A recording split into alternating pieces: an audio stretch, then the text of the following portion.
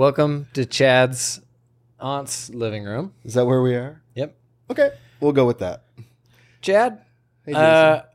it seems like a lot of the time when I reach out to you, you are in meetings. And then when I talk to you, you're like, I've been in back-to-back meetings today. So let's talk about meetings.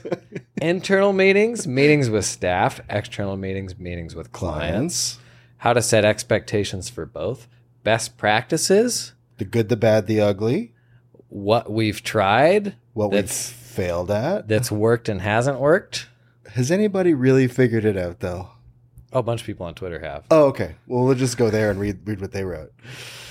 Okay, so let's start with internal, because that's where the real juicy stuff is. You have a lot of opinions on internal meetings. I do? No, I said the world does. You've got it.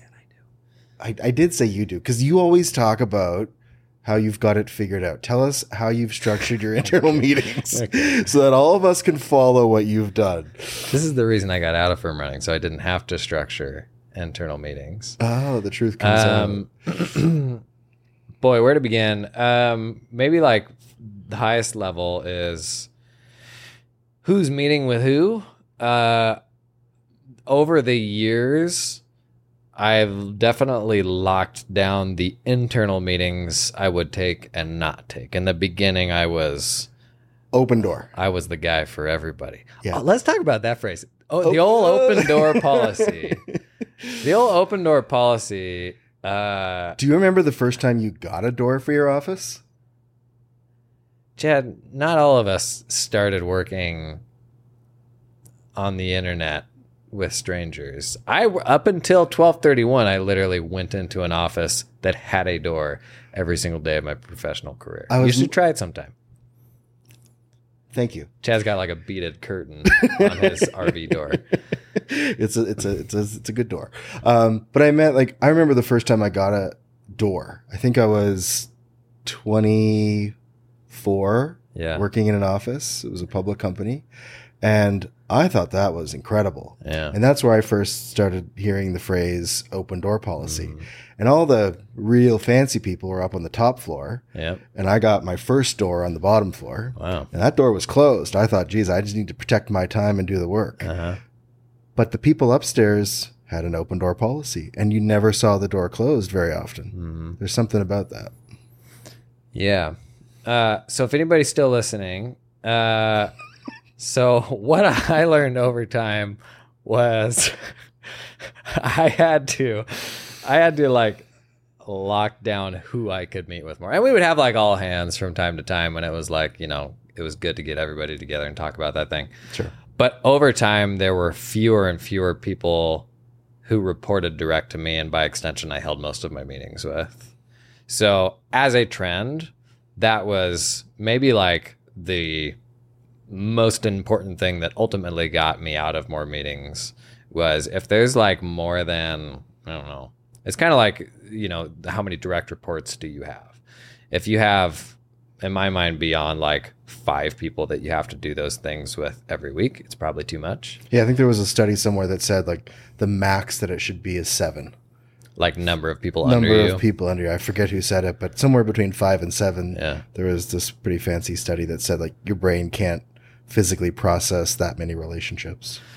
And I feel like that probably extends into meetings. Like how many people should you actually be doing that with on a regular basis? But in terms of the nuts and bolts of the actual meetings, one fun little wrinkle that, you know, in-person firms had to deal with a lot during COVID, I think, was like, and I did running a remote team, was like, what is the expectation of how people present themselves in meetings, like in virtual meetings? Yeah, video conferencing. We saw that a lot when people would come to a virtual environment for the first time. I think there was a lot of questions. And I think ways that you can get around that is by starting them off well with not just a handbook, but like, here are the expectations of how we work. Yeah. Even just saying, if you feel like there are too many meetings, speak up. Yeah. Or if you feel like you're not getting enough meetings, speak up.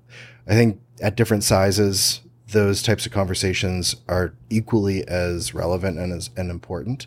But especially in the beginning, as you're creating that culture, I think meetings are such a big part of the culture that people will either lean into them and enjoy them, or they'll think they're the worst things in the world and hate them completely. And then you have a bad culture because you have too many meetings. Something that worked really well for us in the beginning, where we started off virtually, was trying to use it as like, we never really started with a structure. And I think that was good in the beginning because it helped plant the seed of a really supportive group of people. And then as we got bigger and the company became more older, we realized how much that is detrimental. Yeah. And structure is incredibly more important in these meetings. So, to go in for your first employee or your second employee and say, these are the regimented ways that we're going to have the meeting, you might miss out on something that could create a pretty unique culture around how you support those first few people. Like what's an example of like how you added structure to those sort of meetings?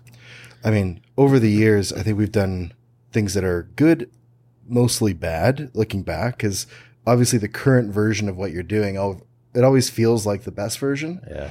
But I think if you do look back subjectively at what made those original meetings work really well, was we used it as a way to, it depends on the type of the meeting too. If it was an update meeting or an all hands or a project meeting or a client, fire meeting or something, they all have different structures. But I think just the general weeklies or biweekly meetings, they were mostly focused on the employees and less about projecting or disseminating information. It was, how can we support you, and using those times to like really hear them out. And obviously we didn't do a good job of keeping track of issues, and we thought we prioritized them by just talking about what was the most important. But that's why now there's so many of these like systems that allow you to keep these issues together, like EOS and other ones. Yeah. So more simple than that, like before we go into the nuts and bolts of it, and I'm interested in like the mechanics of like what are like the action items and agendas, and like we can dig into all that stuff. But before that, what is the expectation for how people turn up on video? Like we navigated this, but you navigated this before most of us did. I think that I remember we were on Skype. That was the video. Oh yeah. That was the video du jour of 2011 and 12. And I think that quickly went into, what was after that? I think we went straight from Skype to Zoom. And I think every company's different, but you picked up on something that I think it's very divisive. Like you find people that make generalized statements that say, video on or nothing. And the opposite spectrum is video off. Or video, did I just say video on or not? Off. Whatever the opposite was of that, that's the answer. And I don't think that that's like the proper approach to this, because every company has a different vibe, and some are dictated by security, some are dictated by HR policies, some are dictated by personal preference. I think it's okay to live in the middle.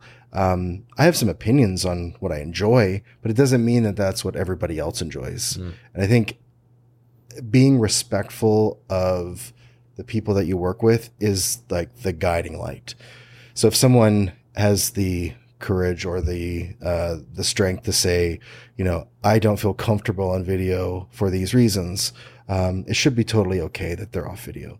But if you're, someone who is, very pro video, and you force people to do that, and it creates like a negative environment for that person, I don't know if the juice is worth the squeeze on that one. So I think it's okay to be in the middle, and to have like open and respectful policies around video on or video off. That being said, I love having video on. Yeah. I don't think I've turned my video off except to maybe take a bite of food or something like that, on calls for probably 10 years or more. Is the expectation different externally if they're meeting with clients? I think the short answer is it's the same. I think if you do have those types of situations where there really is a good reason for someone not to be on video, you can set expectations with customers externally about that ahead of time. What you'll know who your team is, who they're working with. You can have those conversations. So I think like proper planning in those situations probably goes a long way in removing the uncomfortableness for people that would prefer to be off video. How do you feel about the video off video thing? I mean, obviously I'm pro video because that's just easy for me and it feels like a more human way to connect. But there's a lot of people who just having video on is like an entirely different level of energy drain for them. Where we got stuck was with getting clients to engage with us more over video and like trying to get the clients to do recurring meetings that way. We had like a mixed client base where there were some clients we were taking in virtually, but a lot of clients that we still had from the traditional, just like in person, you know, sort of legacy clients. And as we're trying to get more people to just engage with us that way, like, I'll just say it, like we largely said, like, you need to be able to like provide that energy and encourage them to engage with us on video because we genuinely think like that is better for our business and that's the direction that we headed. So it was hard for me to give leeway on that. And, you know, we navigated just like, for a lot of folks, this was their first remote job. And I think we're over this now for the most part. But like there was a time when working remotely was kind of like framed as like a, I don't know, like a different class of work. Or it was like, there was a time when remote work was less the norm, that people would dress up and come into work and then work from home and not dress up. And now I feel like it's all homogenized and the bar isn't quite so high when you're in an office and people are more mindful of presenting themselves professionally when they're at home. And so like example, you know, we have a person that works from home for the first time and they've got like this big, you know, bar at home that they have in the background of their shot. And it's like, is this them being themselves and like, you know, that like authentic, like this is what I'm into, like this is part of my identity, or is that unprofessional and something that shouldn't come, you know, be part of like, if a staff person is meeting with a client, like, would you have that in an office? Like the professional bar, to me, the bar of professionalism still has to be the same, but you also don't want to like squash, you know, something that somebody's into if it's not what you're into or something like that. So like we struggled with this. The default was like, if you're not going to be on video, like there should be a good reason to be on video. Should be a good reason to be off video. Yes, good reason to be off video. But it admittedly like didn't account for a lot of the people out there who that's just really hard for. Something you said earlier around having clients on video or off video was, it reminded me of something we started to do, like 6-7 years ago.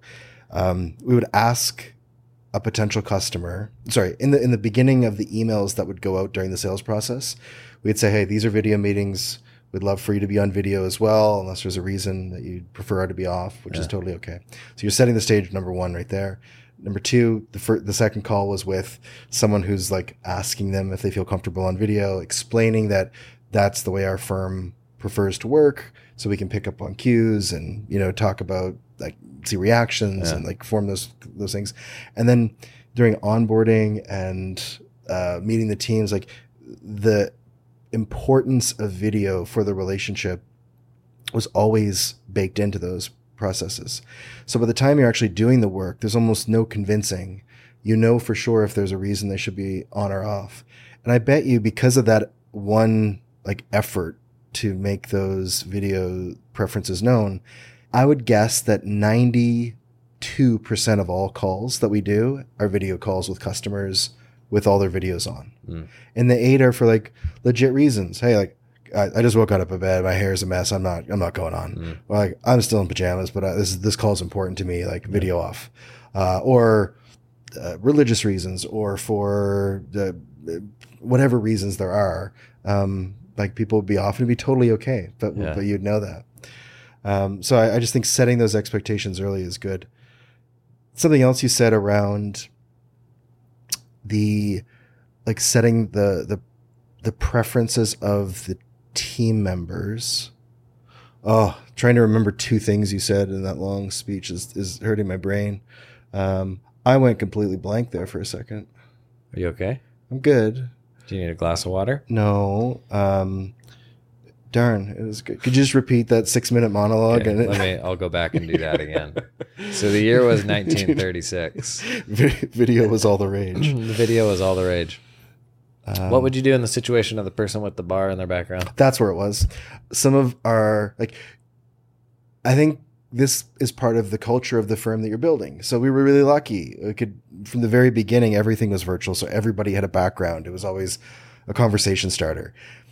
I love the conversation starters of the backgrounds. You see some people with the green screens, totally fine. You don't want to share your home or your office. So that's completely okay. I'm sitting with an RV in the background. That's a conversation starter for a lot of people. Some don't think it is. Some think it is. It's pretty interesting. Some of our most senior members of our team work from outside during the day. They work from their kitchen some days because they have kids next to them. That is just weird. Work was made for offices, okay? Listen to this one. Our most senior tax manager has the coolest collection of comic book art and figurines and Lego and posters and really rare, cool stuff that he's collected for 20 years. And it's just all around. And the amount of times he's had to do tours of his collection for the people on video. And right here we have this. That's one argument for hourly billing.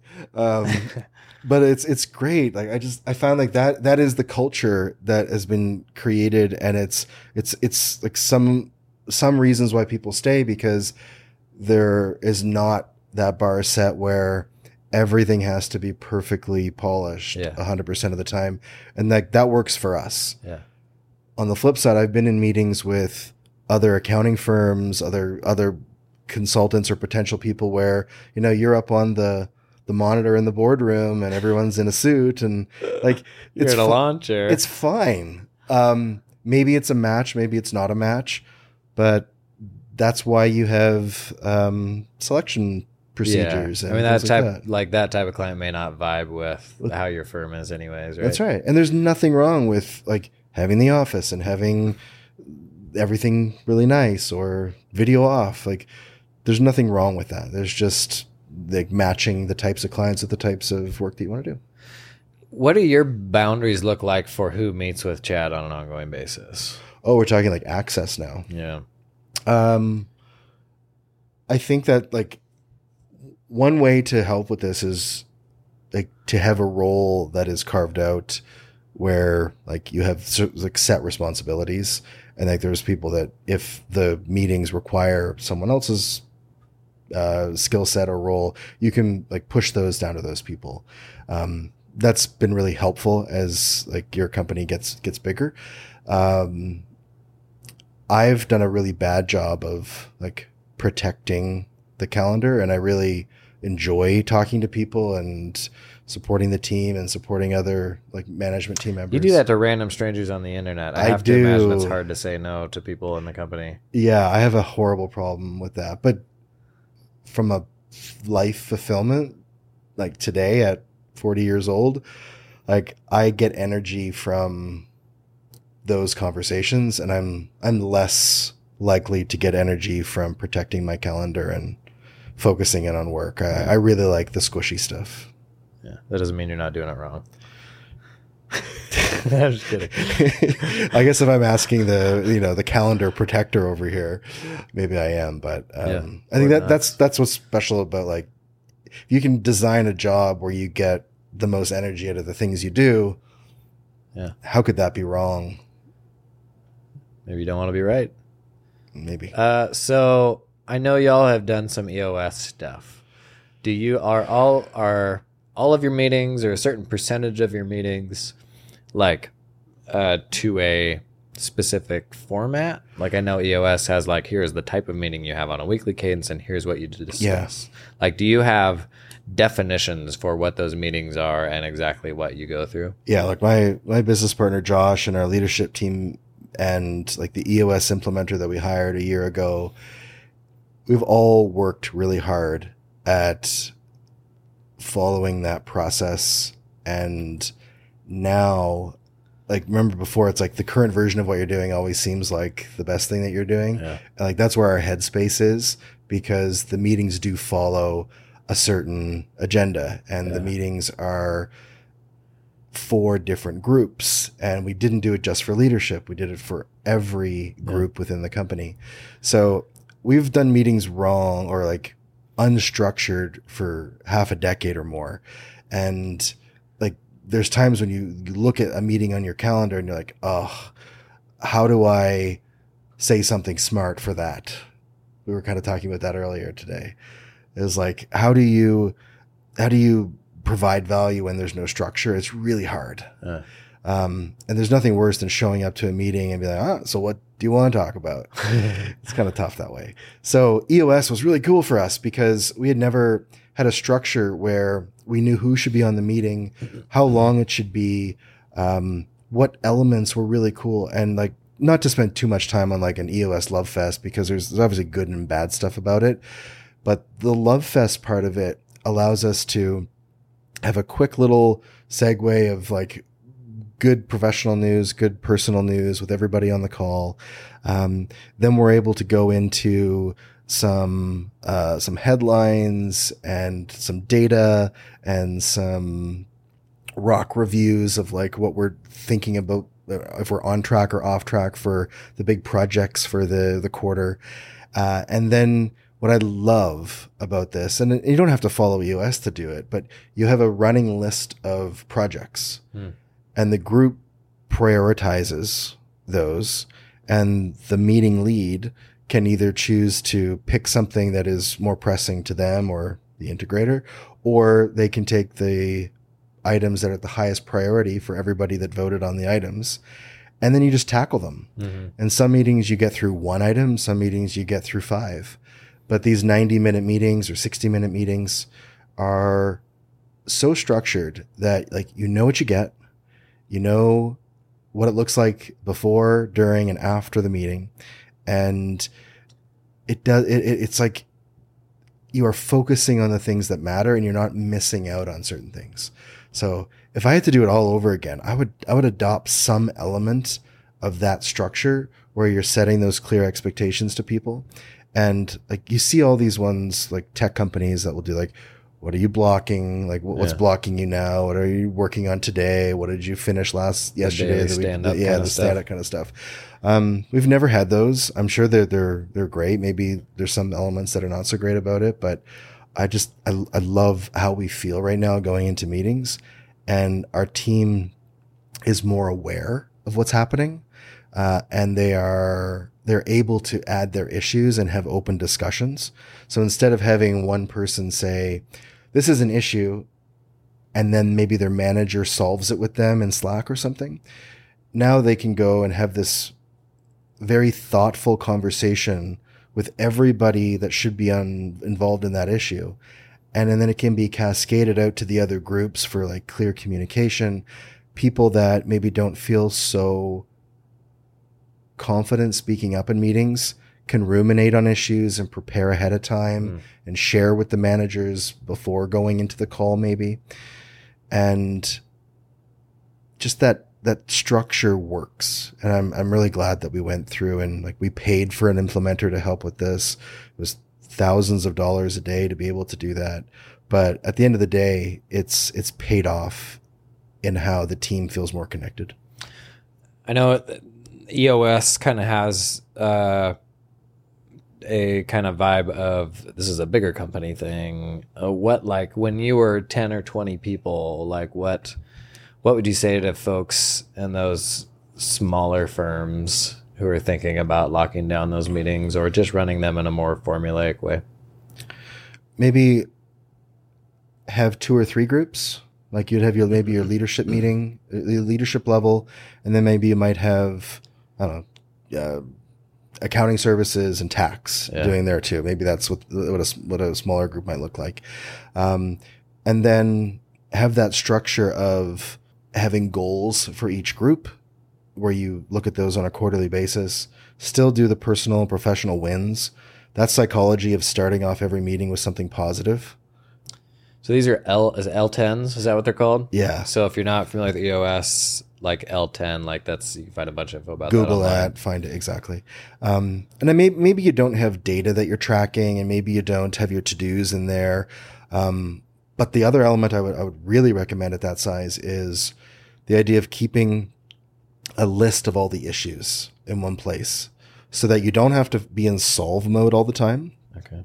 And you can talk about every issue that's short-term with your team members. And if there's long-term issues, you can group those as well. There's a few different apps out there. And I think the most popular one right now is one called 90.io. Okay. And that's where you see a lot of the firms using that. It's for L10s? For meetings, for keeping track of the whole EOS thing with rocks and cascading messages and that kind of stuff. So knowing what you know now about EOS, this wasn't something you were doing early days, but if you're a wee bitty firm, you would still be doing this. I take those elements. Like start off with something positive, see how you're tracking with the company goals that everybody's working towards, and then have a section for short-term and long-term issues. And then be able to like vote on those issues and work through them as a team member. And then, what is the percentage of the meetings that are happening now that are these prescribed format, like probably the recurring ones, I imagine, versus all the recurring ones follow this method now. Even when it's just one-on-ones and it's maybe like the integrator and some of these other ones, they'll still follow the same method. Everything else that's one-on-ones, they won't follow that if it's like a manager and a direct report. But I think this also cuts down on some of the one-on-ones for certain roles, because it's a chance for you to bring everybody together. Where one-on-ones are like important, they still happen.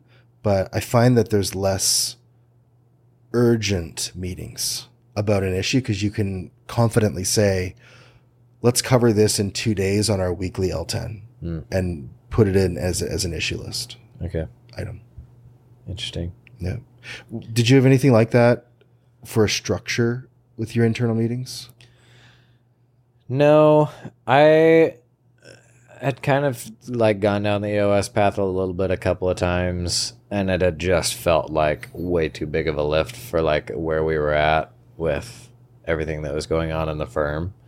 So no, I didn't generally run mine in a very regimented way, and it made it hard to really like document those and make it feel like they were progressing. Like I would do some element of tracking like the ongoing projects and then revisit that stuff with each meeting. But knowing more about EOS now, and we've been going through a bunch of EOS stuff in the accountant community, I see the value of it. What does EOS have to say about more like one-on-one type check-in meetings with folks? They're fundamentally against them. Okay. But where necessary, they'll allow them. Wow. Hot take. Yeah. Hot take, EOS. That's what I learned from our implementer. Now, if that's right or wrong, I'm sure the EOS people will tell me. But when we asked about that, it was like, no. Try to involve everyone. Try to, not have these one-on-ones to keep everybody in the group and just kind of keep them. So do you have one-on-ones with people? I don't. No, not a lot. Wow. But other managers do. Yeah. Yeah. They'll have, I think that's the beauty of this, is like to be too prescribed into something has its downfalls. Yeah. And just like every firm has its own version of handbooks and procedures and tax software, how you do meetings is a little different too. And again, I really appreciate the value of the one-on-ones, and I think so do team members, because it's their chance to maybe talk about things that are personal, but also like, should this go on the list? Is it something we can talk about together right now? And as long as you're sticking within that like 5 to 7 person max, you're good. One of the tricks our team members do is they block off like one dedicated day for internal meetings. Ugh. Whether that's good or bad, it seems to work for them. But it's... Does your mind just turn to potatoes though when you have like back-to-back meetings like that? I think it does for a lot of people. I don't know. I get energy from those kind of things. Oh yeah, no, you're doing that wrong. I got COVID after Xerocon last year. From a one-on-one? Yeah, lots of one-on-ones in Xerocon, and came back and flew in, and we were doing our EOS week, and I was like dead to the world in the hotel room, and I was like, I'm just obviously not going to these meetings. So I pulled up Zoom, day 2 of COVID. It hit me pretty hard, and I did 8 or 9 hours of EOS meetings, and I was totally fine. But I like that. Is wild. That's absolutely wild. I could COVID free. I could not do that. Like that's just So I don't know. I guess there's upsides and downsides. Like I try to limit myself now to a couple of meetings a day and like not go beyond that because I'm useless by the end. Like I'm just in a totally different frame of mind. And then when I go past that threshold, when it comes to actually doing the work that I want to do, I'm just like too tired to do that stuff. I don't know why that is, but yeah, but I think that's a good example too of like crafting the version of that that's going to work best for you. It's interesting about the one-on-ones in EOS. Probably 75% of my meetings by the end were one-on-ones. Yeah, were me just meeting with my direct reports, like trying to pour into them everything that I could. Because ultimately my path towards my job getting better was them taking on a bunch of my responsibilities. Yeah.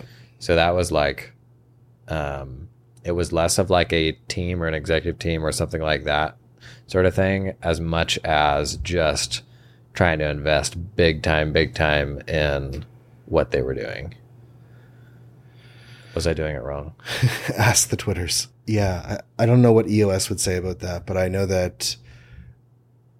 And I guess I have a hard time seeing the alternative. I know. Because like what I'm used to is like, these are the people that are going to do my job for me. Yeah. And I'm going to spend time with each one of you and develop you and all of that. One of the benefits that, I guess you could see this coming, but some organizations are really transparent and some are less transparent about finances and issues and plans for the future and like if this then that type of conversations. And I found that having the weekly or bi-weekly or monthly, depending on the group, meetings, it really opened people's eyes up to the big picture stuff. And I wonder in your situation if that wasn't a one-on-one meeting, but it was a 1-on-2 or 1-on-3 meeting with people of maybe similar levels or vertical hierarchy, where they would be aware of the things that you're teaching that other person.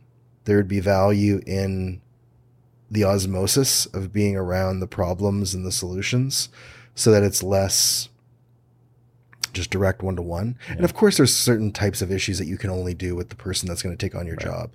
But I think we've opened ourselves up to more of those transparent conversations so that there is not so much shock and awe whenever big decisions are made. Mm-hmm. That might be an alternative. But. Yeah. Let's talk tools. You mentioned 90 for like tracking EOS stuff. But I mentioned Skype. Skype? That's a hot recommendation. Chad Davis's top 2023 tool. Is that Skype for business or just Skype? You watch. One of these days, Skype will come back because it'll be part of Microsoft. Oh, this Microsoft thing? Oh, my gosh. No, I think everything is going to become Teams is where we're headed. But, me too. I feel like it. Yeah, so do you record those meetings? Do you do anything like that? Earlier, you mentioned like working virtually was this like different class of work. I feel like. Did I say that? That sounds. Let's play it back. That sounds pretty flagrant. Let's play it back. Different class. People used to approach it with like a different level of intensity. I there think. You go. It was like this sweatpants version of what you would do in the office. Virtual work, sweatpants only. I think we're past that, but that was definitely like the, oh, you get to work from home? Nice. Like, you don't have to answer the phone. You don't have to do all these things. I think we're past that now. Yeah, it's true. That's kind of how I think about with recording meetings. I think it used to be taboo. It used to be. It still has an element of being very taboo. Yeah. Especially in our profession. Even the way you bring it up. But I think, I've experienced the last 6 months where with the onset of recording tools immediately providing value in the form of really great summary notes on a timely basis, people are being less squeamish about the recording and more pro, I don't have to do these summaries. Yeah. And I have a record of what my accountant told me. Yeah. And there's like this switch happening. And it's getting normalized really fast. Really quick. But you, probably of all the people I've talked to online, there were a few times where we would talk, and this is in the last couple of years. And it would, for a while there, my Zoom was auto recording whenever I would get onto a call with this certain Zoom account because I would forget to record some stuff that I was supposed to record. And every time it would do that notification, you'd be like, what's going on? Why are you recording this? Like, Stats. you like, what are you recording this for? Like, I feel like you have historically been very spooked from like the surveillance-y. I've always been happy, but when you talk to friends, you typically don't record your conversations. Oh, you don't? No. It's kind of funny. No, I've got summaries of all of them if you want to see. You're doing the recordings off Zoom, so it's taking the recordings without the knowledge. I get it. You should see the database I've got of all the conversations I've had with my wife. Let's cut away from there. I do some sentiment analysis and all sorts of stuff in there. Sentiment analysis. You get an alert every time the sentiment changes. There's some sort of AI joke to be made here about like somebody's consciousness becoming an AI. But like, I think you're right. It is switching. I was anti bringing up recording to people during the sales process because I didn't want that to be the focus. Spook 'em. Yeah. And when they come with their recorder, I congratulate them and say how open we are to this because it helps us. Like, we're very okay. When they come with their own recorder. That's right. Cool. Yeah. That's like Fireflies and like Otter and all those ones that like were kind of the first ones to come in. I think it's nice to acknowledge it. I think it's kind of weird if it just starts recording and like no one's talked about it being recorded before. I think today, I think it needs to be acknowledged. That may not always be the case, but that's right. So, I hope it changes because the amount of times of like, oh, he said this or she said that can be avoided with this kind of thing. Yeah. And if you think about what we're doing, like we want transparency, we want accountability, we want to have like access to what we're saying, not only to avoid future conversations, but to like get to that quick value. Like summarizing, it's one thing, but what's next? Like creating to-dos and integrating with your project management system. And like, there's a bunch of systems like that are working on these tools now. And I think I love chat. I think chat is the best because summarizations, they're better than nothing and they are helpful, but they're not complete by definition. Right. So like usually if I'm coming back to a meeting, I'm like, did they ever talk about this? And chat is phenomenal for that. And Control F, traditional text search, isn't great at that because it's just going to match text. Yeah. Can I tinfoil hat Doomer scenario just real briefly here? Go for it. Something that kind of freaked me out the other day. I think we pretty regularly get on meetings with like groups where there's people that never come on mic or on video. And right now, on a Zoom call, there isn't a way to know a human from joining the call compared to a note taker or a recorder, besides the name being Jim's note taker. Yeah. Which you can change. So I've been on some meetings lately. They were like larger meetings where, and you get on a Zoom call beyond 20 people and half of the people on that will never come off video and never come on mic. That's right. And we've all had the annoyance of you have 6 people RSVP for a meeting, but Steve's not going to come. But because Steve was invited, his note taker joins. Yes. So then you're like, do we kick out Steve's note taker or not? But like, how many of these people that are not on mic or on camera aren't actually people, are actually their recorders? And you never know about it. Today, probably not that many, but it could become a real thing. There's absolutely nothing to stop people from doing that now, and No. you wouldn't be any the wiser. You wouldn't. I'm thinking about the calls I'm on. It's like, okay, sales, internal, people you want to talk to. Yeah, I don't get that a lot, but it could be. And it just depends. Should we go external? Have we covered all things internal and kind of the stickiness and the culture-y things? And Only thing I would add with internal is this started happening at a certain size. I forget when, but like the more people you have, the more you're going to be exposed to disabilities and preferences and things that you may not have with 1 or 2 people. Yeah. So one of the things that I remember, this person came, and I thought it was like, I felt bad that we hadn't done it before, but they, had the confidence to come up and just say, hey, I actually have a hearing disability, and it's like really low, and it takes me a long time to process. Could you please turn on closed captioning by default? Yeah, auto captions. I'm like, I can't believe we didn't think of that. Yeah. And I don't know why that's not like by default on in Zoom. Like you have to go, Yeah. last I checked, you have to like go find the setting. And with the way the tech is getting better every 3 weeks now, like it feels like that is just getting better and better and better. So obviously we did. I mean, that was a big moment of just like, oh, face palm. I wish we would have done that earlier. But yeah, that's probably something that you could start with 2 people, 3 people, is just like turning closed captioning on. So maybe don't wait for all of those, people to speak up before you make changes. I don't know the last time you went through the Zoom settings menu on the website. There's a lot. Oh, there's a whole lot. Way more than in-app. Way more than in-app. You go in-app and you're like, oh, how do I change my desktop background to this funny cave? And then there's like, 5 or 6 other tabs. But you go online and there's like 100 or more. All sorts of recording preferences and like all sorts of stuff. Talk about a takeaway. Like if you are the admin of your Zoom account, go in, make yourself familiar with the options. You might be surprised at what might be able to be turned on to help your team. Yeah, like globally.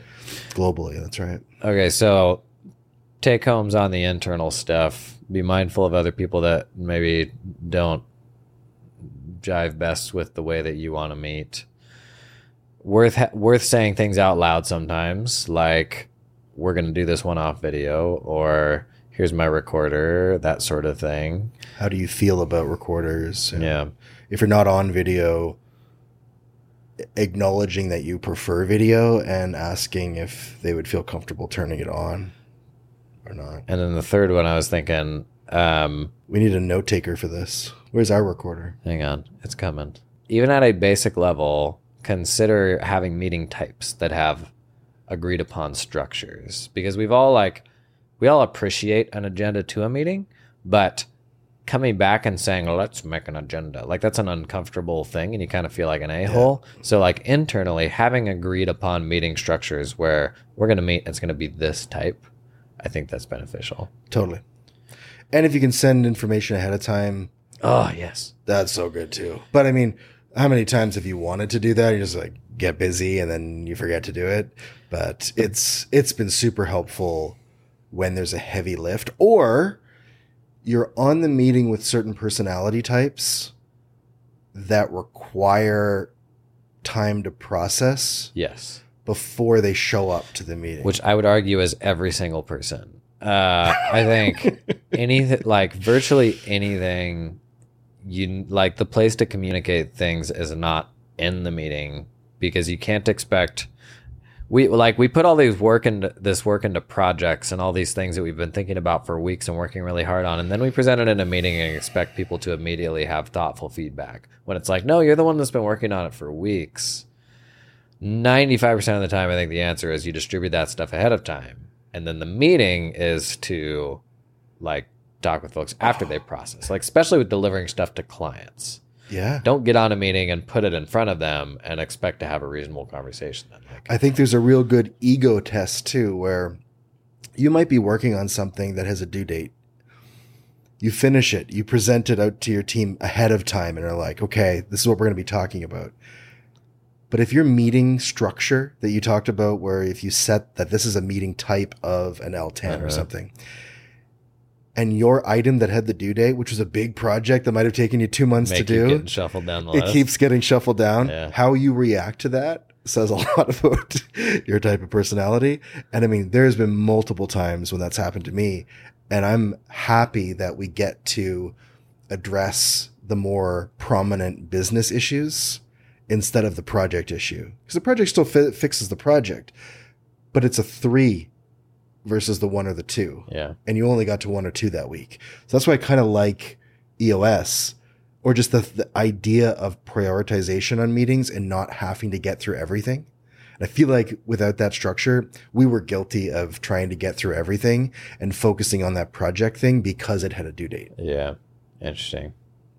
Okay, let's transition to external. First pop quiz.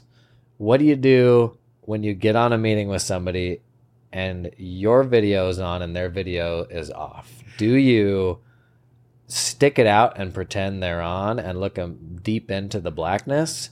Do you leave your video on but avoid eye contact as if, yeah, it's just passively on and I'm not looking into the camera because they're not on video, so it doesn't matter? Or do you turn it off? What was option A again? A is just look deep into their eyes as if they're on camera. Because that's what we do, is like we look at them and we engage in all that.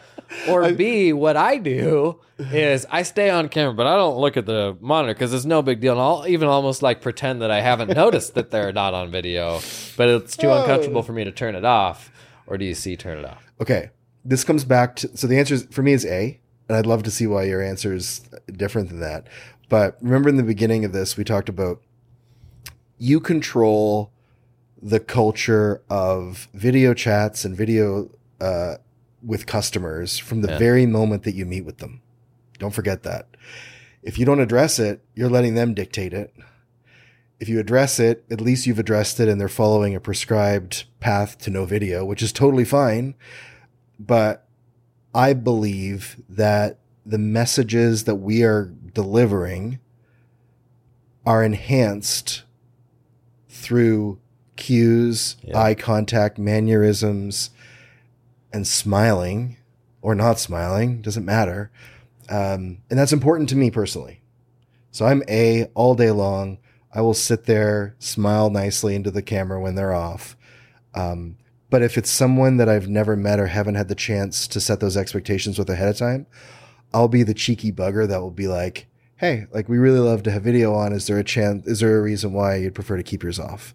And half of the time they're like, oh no, no big deal, I'll turn it on.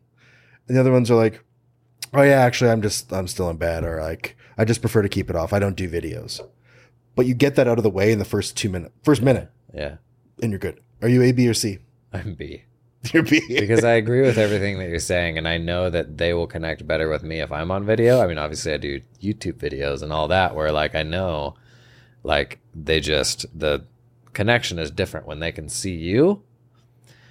But I still can't like bring myself to like look into the camera and so I'm doing more like a looking around, like a not making eye contact kind of conversation thing, which is a really weird, like uncomfortable thing that I've noticed. I'd like to see a recording of one of those. That I do, because it's almost like by looking into the monitor or the webcam, I'm acknowledging the imbalance and like discomfort of the situation. You don't call them out in the beginning, do you? I guess it depends on the context. I know. It's like, if it's somebody that you're like really familiar with and they have it off, you're like, hey, Emma, why is the video off? No, I lack courage. That is the problem, is that I'm not just saying, Steve, is there a reason you're not on video? Yeah. Or I want to see the whites of your eyes. You can always, I like to go the negative. I was like, is there a reason you'd prefer not to be on video? It's easy for people to say no, the whole Chris Voss thing. Yeah. Than it is for them to say yes. Okay. External meetings. Mm-hmm. when it comes to the structure of a meeting, like there's certain like recurring types of meetings we'll have with clients, just like we do internally. There's sales meetings, stuff like that. Yep. Do you try to get to the same point where your external meetings have a certain structure that you always follow? Oh, it's a good question for everyone, for the team. You bit your finger right through that yawn. That was impressive. Is that like a good video? No, that was just like you hit it well. Oh, really? Yeah. We don't have a cough button or anything here. No, that's fine. Suppressing those. It wouldn't be a cough button. It would be I lost my train of thought button. And it would be a toggle switch so you don't have to hold it down the entire time. Feels like we've done that a few times. Short answer, I think, is yes. I haven't been as close to those types of calls. I know that our team, like on a quarterly or a monthly, annual basis, have their types of agendas and things that they follow. But I also believe that, like, in certain circumstances, like building in for the priorities is also important. So maybe that's still a structure where you're dealing with some of the things that are really important. But I've never been a stickler for like, hey, no, follow this and don't deviate if there's something incredibly pressing for the customer.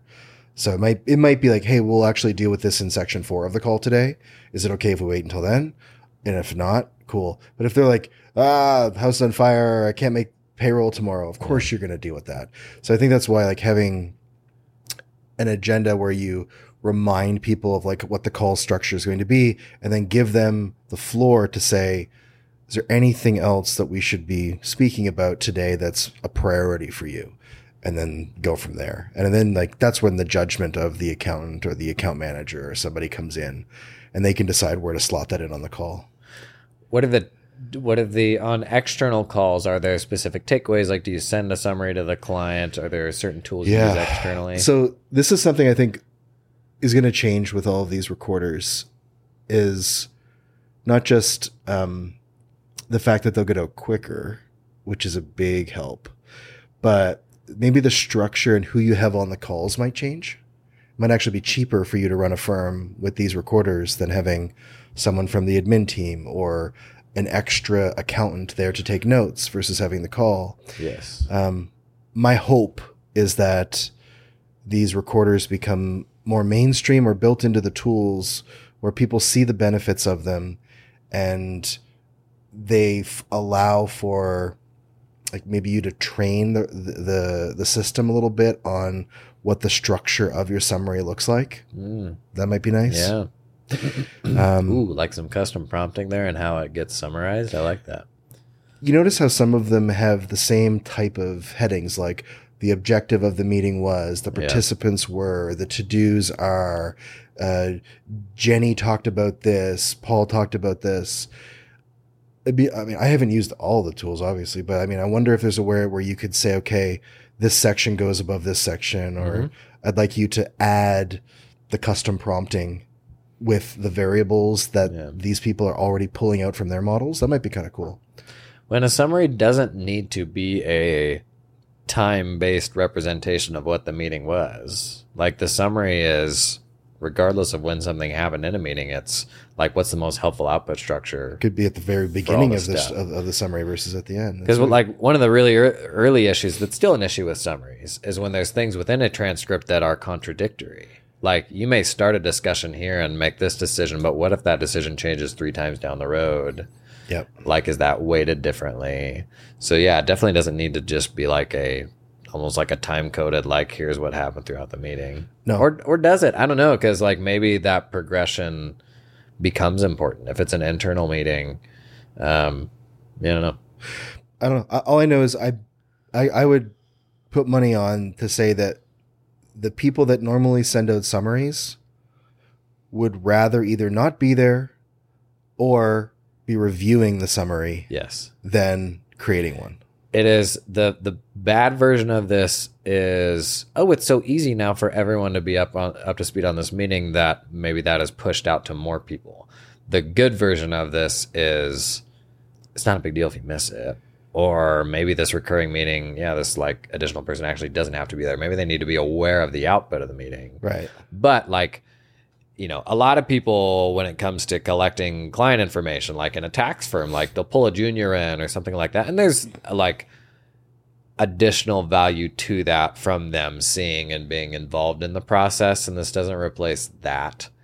But that whole notion of, oh my gosh, a manager being a blocker because they had a conversation with the client and the rest of the team doesn't know what that conversation was. Oh, that happens so much with me. I'm so bad at that. Because you do your back-to-backers. That's and right. Then you can't, you don't have time to offload that stuff. It's so bad. But to just not be a blocker anymore, that's such a great opportunity. That's something where, and I rail a lot on what AI-enabled practice management systems should look like. But when your file system and your projects and your requests and all that live in your project management system, your transcripts, they have to go there. Yes. Because this paradise where the Zoom call ends, bink, bink, bink, these 3 requests just got resolved and pulled in data from the transcript. Tick and bop. The team gets notified. Don't know what that means. The project status changes automatically because the requests got resolved. There's platforms that do that already. Yes. I get excited about that. We're close. We are close. We're close. I'm close. But I do think the reality on recordings of where most people are is it's still uncomfortable. And the more I've thought about it, the more the less uncomfortable I've gotten. I might have said that the right way. But what it's kind of boils down to me now is if you think about what the objections are, I can tell you what the objections would be for a lot of the clients that I worked at was, I just don't want there to be record of this conversation, right? That's right. And do I ultimately want to have those client conversations that they don't want there to be a record of? Probably not. So it's like, even if they object and they're like, I don't want this to be recorded, it's fair to be like, why, Steve? What you trying to do here? I don't want every one of our conversations to have to be on my burner phone. So I feel like I could manage What's that vibrating conversation from now. Jason's desk? Yeah. It's the Steve burner phone. So do you ever circle back and enforce an agenda on, say, a client, or even what agency do clients have to put a meeting on the books of their bookkeeping manager or something like that? Is there any structured? I think those are, of all the things we talked about, those are the hardest ones. They are.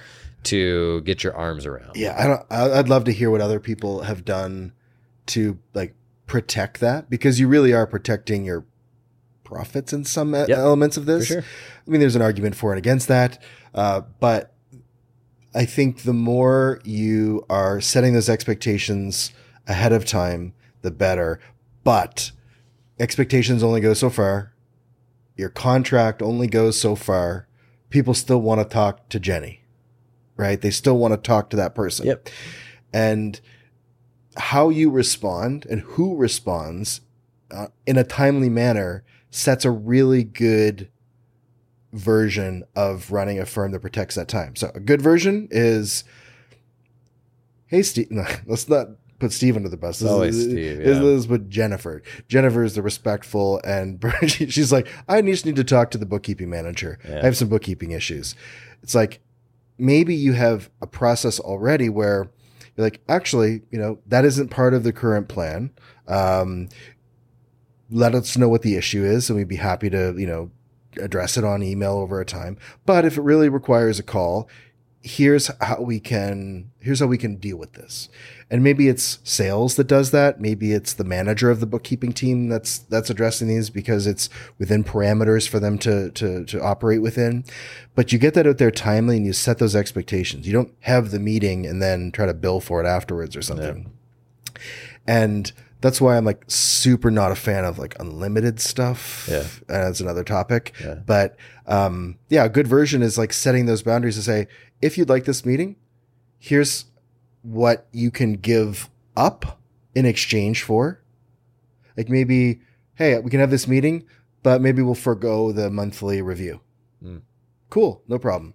Or, hey, if you do this, I know we really screwed up the payroll 2 months ago. Totally happy to make up for it by doing this or something. And you're just like, okay, now we're like even, and you're like using your judgment in that kind of situation.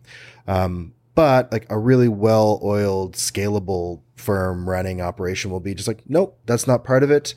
We're email only. If you want the call, it's $100 to run this through. And when you put a price to something, I think people put a value on whether or not that issue is worth that or not. Yes. And then they're like, oh, actually, this is okay to do over email. Yeah. So it's there's a lot of value in manufacturing some friction. That's right. But just not too much. I don't know if you want to be that person that says, well, your contract said monthly calls, but it didn't say anything about like not asking the bookkeeping manager for something. Yeah. So like, are you going to push back and just be like, no? Or are you going to offer something for a price or for like giving up something else? I still like the idea of malleability with removing some services if you're going to add something, and then just using that as a mechanism. Yeah. A lot of this too comes back to the conversation of like, it's not as much about what is the right answer as knowing what you are and like how you've positioned yourself by how you get to your answer. Like right? what is the system you've put in place to address it, right? Yeah, because like to traditional firms, certain things would be unthinkable. Like being an email only firm, like their firms are like, well, that would never work for my clients because they can call me anytime and all of that. But it's like, you look at all the different flavors of accounting firm that are out there these days, from heavy, super productized to you don't even get the same person every time you talk to us, to text me, call me anytime you know where I live. And so like, I do think burner phone. You've got my burner number.